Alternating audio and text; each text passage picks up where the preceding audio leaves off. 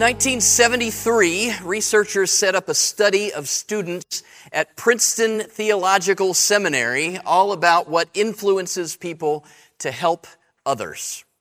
The students, they were all preparing to be ministers, and they were put into two groups. Some were asked to prepare a short inspirational talk on whatever they wanted, while others were guided to prepare their message based on the parable of the Good Samaritan. After they all prepared, then the students were told they needed to go to a different building, a couple of minutes walk on campus, in order to deliver their message that they had just prepared. Some of those students were told that they were late and that they needed to get there right away. Others were told they had enough time, but they better leave right now. And then others were told, well, you've got a little bit of time. You don't have to be there until a little bit later. Unbeknownst to those students, in the alley on the way to the other building, from the building where they had prepared their messages to where they were going to deliver their messages, in the alley was an actor on the ground, slumped over with his back against the building, moaning, appearing to be in some type of distress. The students in the study would have to virtually step over him in order to get past and get to where they were going. And the researchers then, as they set up this study, they wondered if, the majority of students might stop just because they are preparing for the ministry and they're kind of predisposed toward helping others and kindness and empathy and all those things. So there may be a large majority that would help this person in need. Or the researchers also wondered if maybe this group who had been preconditioned by preparing a message just minutes earlier about the Good Samaritan, then maybe they would be more predisposed to helping the man in need. Turns out, the only measurable conclusion that the researchers found had to do with whether the people were in a hurry or not. Overall, just 40% of the seminary students stopped to help the man.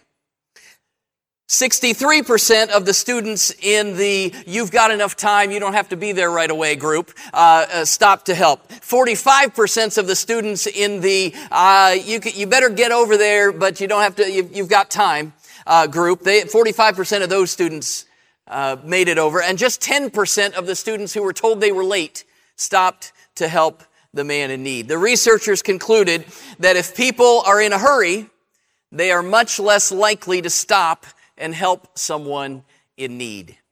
Now, I couldn't find it, but I read somewhere that John Quinones, What Would You Do? You've seen that show maybe back in the day. I don't know if they're still making those or not. They kind of reproduced this thing, with much of the same results, just a few years ago. But I think maybe Jesus was onto something that we can still relate to in his parable of the Good Samaritan. It's probably a familiar one, maybe more familiar than some of the ones that we've looked at this summer. Most people, whether they're Christian or not, have probably heard about or heard of the Good Samaritan. He's kind of famous, really. There's hospitals that are named after him, right? And good deeds are done in his name every day. Well, he's just being a good Samaritan, right? On the surface, this parable seems to be a story about being kind. But there's more going on below the surface. So I want us to not only read the parable, but get a running start by looking at the context of when Jesus told this story. Luke chapter 10, beginning in verse 25. It says, "On one occasion, an expert in the law stood up to test Jesus. 'Teacher,' he asked, 'what must I do to inherit eternal life?' 'What is written in the law?' he replied. 'How do you read it?' He answered, 'Love the Lord your God with all your heart and with all your soul and with all your strength and with all your mind, and love your neighbor as yourself.' 'You have answered correctly,' Jesus replied. 'Do this and you will live.' But he wanted to justify himself, so he asked Jesus, 'And who is my neighbor?' In reply, Jesus said, 'A man was going down from Jerusalem to Jericho when he was attacked by robbers. They stripped him of his clothes, beat him, and went away, leaving him half dead. A priest happened to be going down the same road, and when he saw the man, he passed by on the other side. So too, a Levite, when he came to the place and saw him, passed by on the other side. But a Samaritan, as he traveled, came where the man was, and when he saw him, he took pity on him. He went to him, bandaged his wounds, pouring on oil and wine. Then he put the man on his own donkey, brought him to an inn, and took care of him. The next day he took out 2 denarii and gave them to the innkeeper. Look after him, he said, and when I return, I will reimburse you for any extra expense you may have. Which of these 3 do you think was a neighbor to the man who fell into the hands of robbers? The expert in the law replied, the one who had mercy on him. Jesus told him, go and do likewise. So this parable is Jesus' answer to a question from a lawyer and a theologian, an expert in Jewish law. Not a lawyer necessarily like we would think about today, but someone who was an expert in Jewish religious law. This man was part of the religious leadership of the day, and he, along with his cronies in leadership of the day, were skeptical of Jesus. And so this man asked, what do I need to inherit eternal life? Which, if you think about it, is kind of a flawed question. He's asking, what do I do to inherit? You don't do anything to inherit something. Inheritance is a gift. Inheritance is based on relationship, not on doing things. I inherit because of my relationship to my parents, not on doing anything to earn that. Well, Jesus didn't make a big deal about that flawed question. Maybe I'm making more of a big deal about it than I should, but Jesus also, he didn't make a big deal about it, but he also didn't answer it. Instead, Jesus responded as any good rabbi would respond. He responded with a question. Woody Allen says that he once asked a rabbi, why does a rabbi always answer a question with a question? To which the rabbi responded to Woody Allen, why shouldn't a rabbi always answer a question with a question? The man answered Jesus. Jesus asked him, well, what do you think? And this man answered exactly as Jesus had answered. And we see in other places, Jesus was asked this question, and this man answered exactly as Jesus answered by quoting a couple of passages in the law. Deuteronomy 6:5, love the Lord your God with all your heart, soul, mind, and strength. Leviticus 19:18, love your neighbor as yourself. The essence then of what this expert in religious law responded, the essence of what he was responding in literally quoting the law, but also in quoting how Jesus had responded in the past, was that receiving eternal life was not so much about jumping through the religious hoops and checking off the boxes of following the laws, but doing good things and earning this eternal life, but it's about a relationship with God, which then spills over into our relationships with others. How do you inherit eternal life? Love the Lord your God with all your heart, soul, mind, and strength, and love your neighbor as yourself. Love God and love your neighbor. And so Jesus said, you got it, great. And I can in my mind, I just picture Jesus going, yep, you got it. And he turns and walks away. And this guy wanted to keep on going. He wasn't done. Remember, he wasn't there to get the right answer. He was there to test Jesus. So in order to look good in front of the crowd, he asked a follow-up question. He said, well, okay, who is my neighbor? And Jesus' response then is this parable. That puts it in context for us. Jesus didn't just come out of the blue and tell this parable, but it's actually the answer to a question, who is my neighbor? Do you know your neighbors? Some of you maybe know your neighbors. Some of you maybe it's a wave as you drive in or out, or maybe you see them when you take your trash cans out once a week, or maybe you're real good friends with it's important to get to know the people that God has put in your sphere of influence, and that includes the people who live around you. Hopefully you know your neighbors, but really that's a different sermon for another day. This isn't really about who lives next door to you. Actually, in asking who is my neighbor, this man was insinuating, there's more to this question than what's there on the surface. He's actually saying, if there's a neighbor that I must love, then there's got to be a non-neighbor that I don't really have to feel obligated to love, right? There's got to be a line there. So I don't have to love everybody. And whether we admit it or not, we may subconsciously ask the same question ourselves, or at least live like that. There must be limits to loving neighbors, right, Jesus? Come on. People in Jesus' day had drawn that line in different places.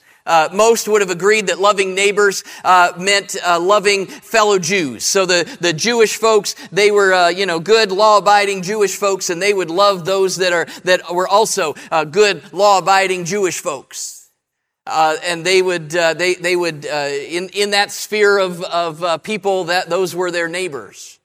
Others drew the circle a little tighter, saying, those who have sinned probably I don't really need to be nice to them because they're not living right. And so I'm going to draw that circle a little closer. I'm only going to be with the people that are living right. And then others, there were even stricter segments of the Jewish population who believed that only members of their specific strict group were their neighbors, those that they were obligated to love or show kindness and serve. And basically the understanding of people in the crowd that day that Jesus was talking to, They would have believed that they weren't really obligated to show love to anyone outside of their circle. Some of them just drew the circle a little tighter than others. But, so there is a circle there that are my neighbors, and that means there's some that are outside of that circle.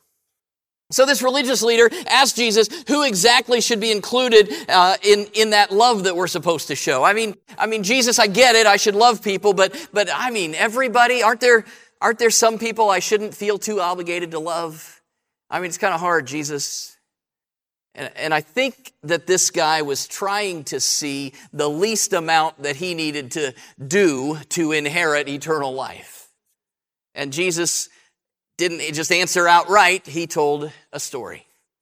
So this is what we have called the title, probably in your Bible there, says the parable of the Good Samaritan. And yet, although that's the title and that's how we know it, the central character in this story is not the Samaritan man. The central character around whom all of the action revolves in this story is the man who was beaten and robbed and left for dead. So this parable maybe should be titled The Parable of the Man Who Was Attacked by Robbers, Beaten, Stripped Naked, and Left for Dead. But that would change a lot of hospital names, so they probably are gonna not do that. In Jesus' story here, that man was headed down the road from Jerusalem to Jericho. This was a notorious section of road referred to many times in that time as the way of blood because it was so dangerous, known for thieves and muggings. Again, Jesus is pulling straight out of what these people in this crowd would have known. Oh yeah, I know that road. Oh yeah, that's not uncommon for something like that to happen there. The road did indeed go down from Jerusalem to Jericho. Jerusalem was at about 2,500 feet above sea level, and Jericho is about 25 feet below sea level. It's about 15 miles, a mountainous terrain, winding, some cliffs and different places. It would have taken all day to commute from one city to the other. And in this story, the man was robbed, he's stripped naked, he's beaten, he's left half dead, it says, or as good as dead. And then three different characters each encounter the same scene, and the first is a priest. Priests would take turns serving in the temple, and many priests lived in Jericho and would commute back and forth. They'd go and serve for a while and then go back home. This priest was no doubt returning home from his duties after being gone for a while, serving in the temple. So his instinctive response was to pass by on the other side, give a wide berth, right? Interaction with a dead or almost dead body would have meant going through a time-consuming and somewhat costly purification ritual. He was headed home, and he'd been serving, and he wasn't going to go through that.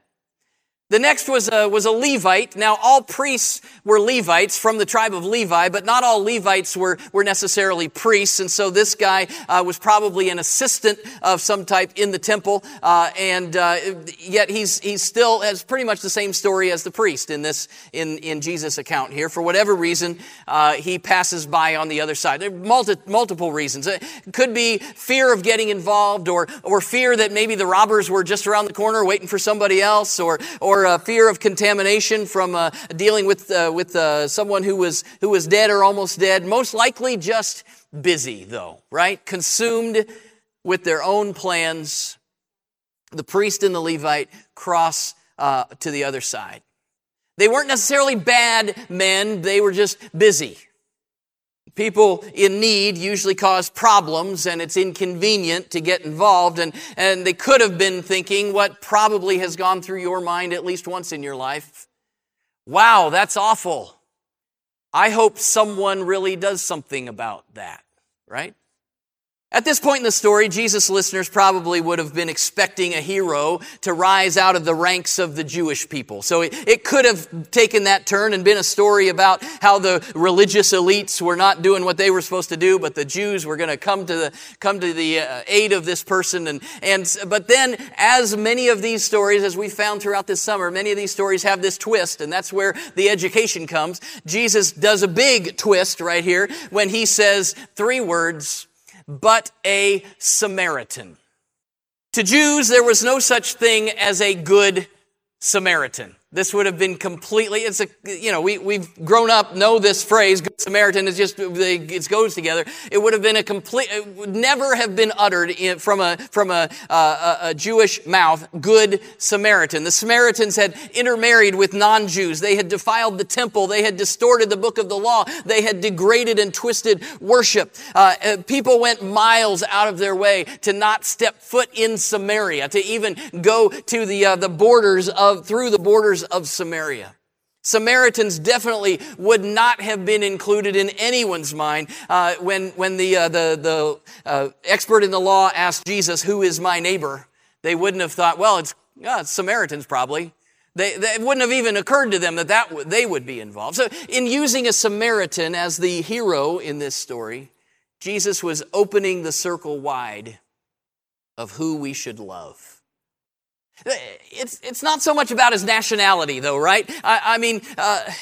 His nationality set him apart from the priest and the Levite, but even more what he did and how he acted and how he responded set him apart, right? There were at least 3 distinguishing characteristics that Jesus used to show not only that our circles of who we should love should be widened, but also what that love should look like. The first thing that this man showed was compassion.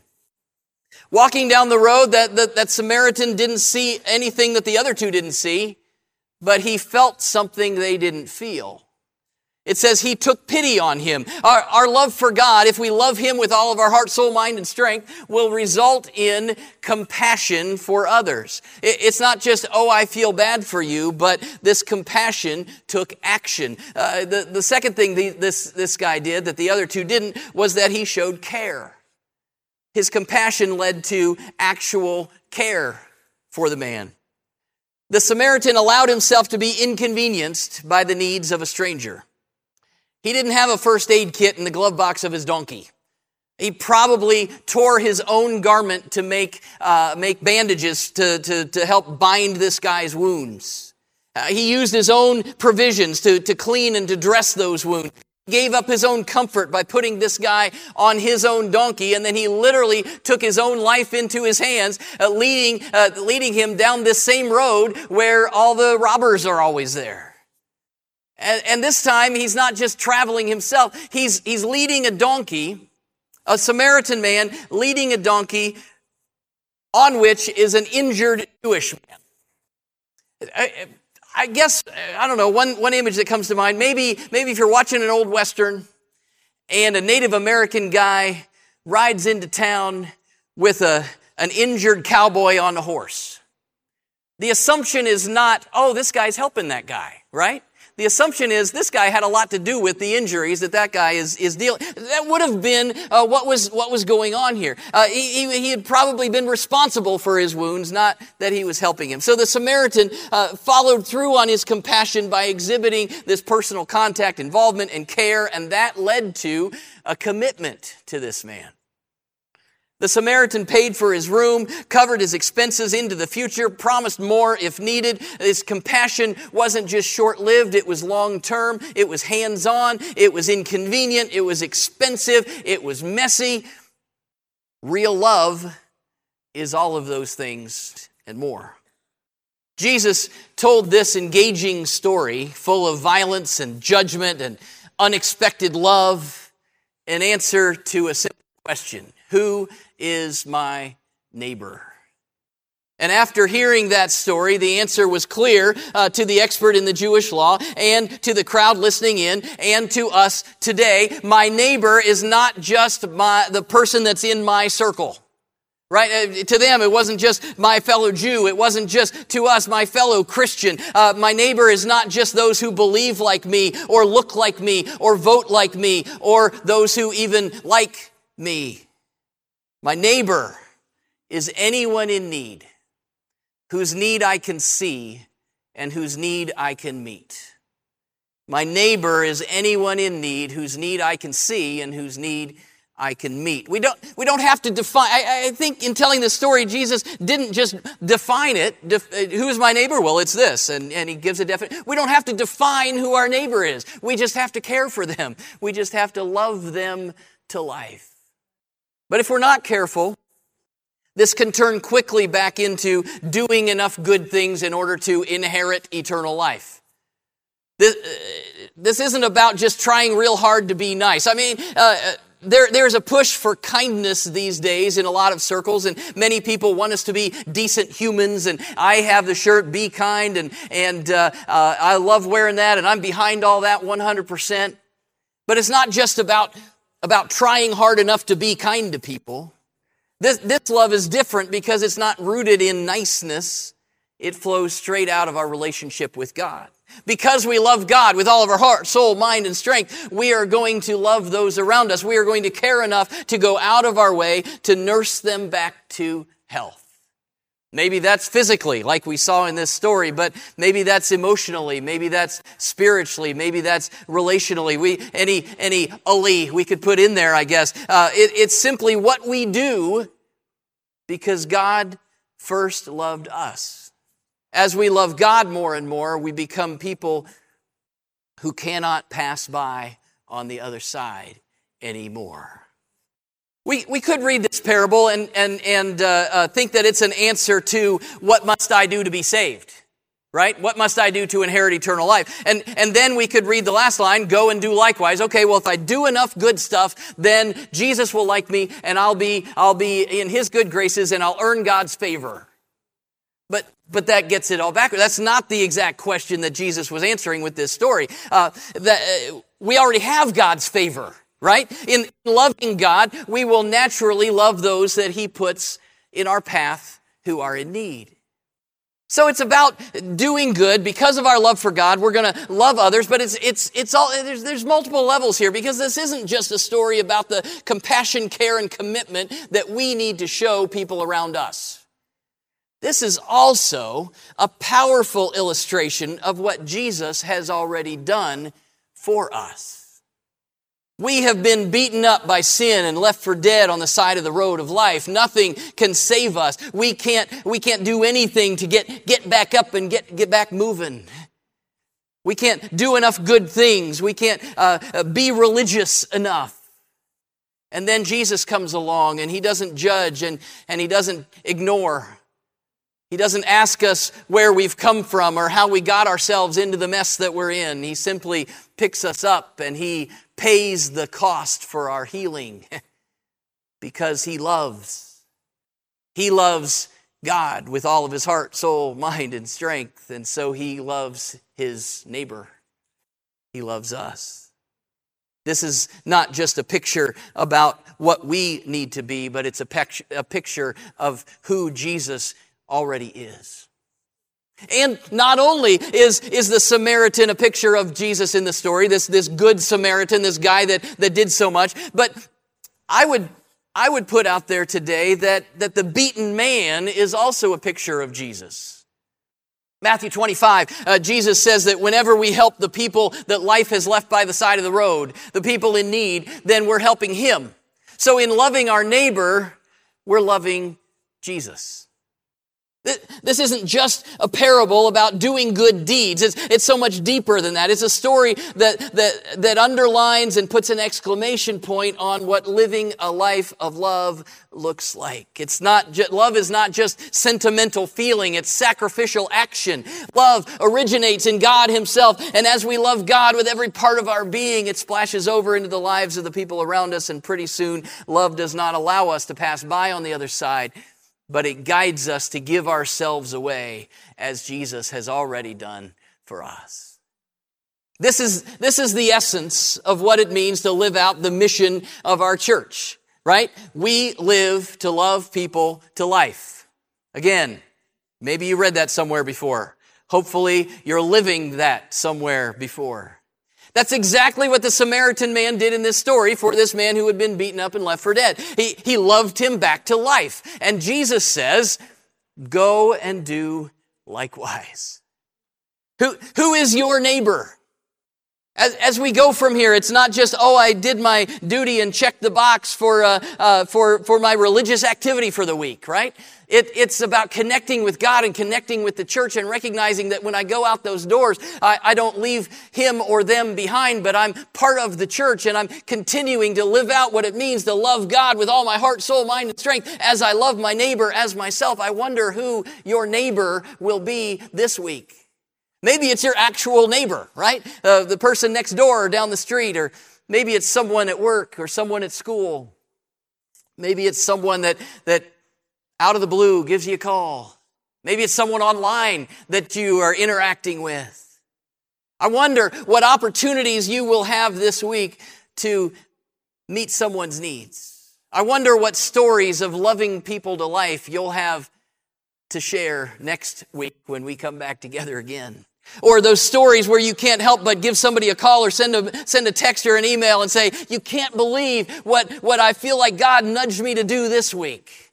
I'm praying that it makes a difference. A pastor by the name of Kevin Barron tells the story of the shortest sermon that he's ever known. It was just 10 words. And his grandfather preached it to a small country church years before Pastor Barron was even born. After reading the same passage that we read today from Luke chapter 10 about the parable of the Good Samaritan, Pastor Barron's grandfather mounted the pulpit in this small country church. And he said, 10 words, we all know what this means. Just go do it. And then he sat down. 10 words. Sermon was over. Jealous? Oh, sorry, no. Several people over the years that were in that service have related that story back to Pastor Barron, and each one described the impact that it had made on them. Years later, they still remembered the shortest sermon they had ever heard. Really, it's just those 4 words. Just go do it. Just go do it. Do what? Love God by loving your neighbor. Just go do it. I mean, Jesus preached the same message at the end of this passage, didn't he? Go and do likewise.